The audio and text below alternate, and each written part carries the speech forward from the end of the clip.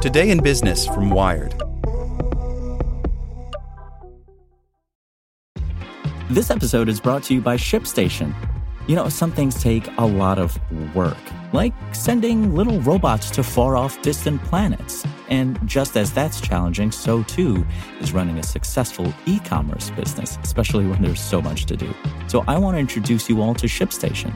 Now, I love using ShipStation because of its easy-to-use dashboard, which makes managing orders and printing labels a breeze and super smooth. Oh, and the customer service is just out of this world. It's exactly what you need to help grow your business. Sign up for your free 60-day trial at shipstation.com/technews. That's shipstation.com/technews. This episode is brought to you by Shopify. Whether you're selling a little or a lot, Shopify helps you do your thing, however you cha-ching. From the launch your online shop stage, all the way to the we just hit 1 million orders stage. No matter what stage you're in, Shopify's there to help you grow. Sign up for a $1 per month trial period at shopify.com/special offer, all lowercase. That's shopify.com/special offer. Welcome to the spoken edition of Wired. Google's latest message? We're just here to help, by Natasha Tiku. Google's mission for the past 21 years has been to organize the world's information. On stage at the company's annual developer conference Tuesday, CEO Sundar Pichai had a more low-key message. We just want to help. As corporate messaging goes, it was a smart choice. After years of nonstop scandals from big tech, the usual buzzwords have taken on a sinister cast. In the real world, disruption has translated into offloading risks on others.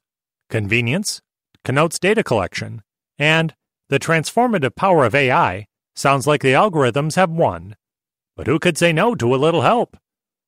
In truth, the new features and products Google announced on stage are in line with the company's recent focus on the magic that results when machine learning excellence meets mountains of data.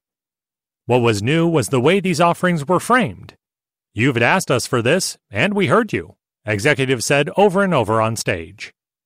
With Google's new transcription tool, users can watch and understand videos without playing audio. If they're in the subway or in a meeting, a much more common scenario than the specialized problems tech executives often describe.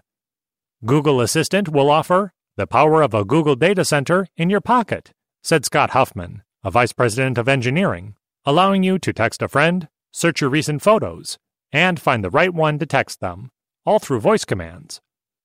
With Google Lens, users can point at a sign and have it read aloud or translate it into another language and then read aloud. And with voice commands, Google Duplex can now handle annoying multi-page website transactions, like renting a car. The second half of Google's helper theme was helping everyone.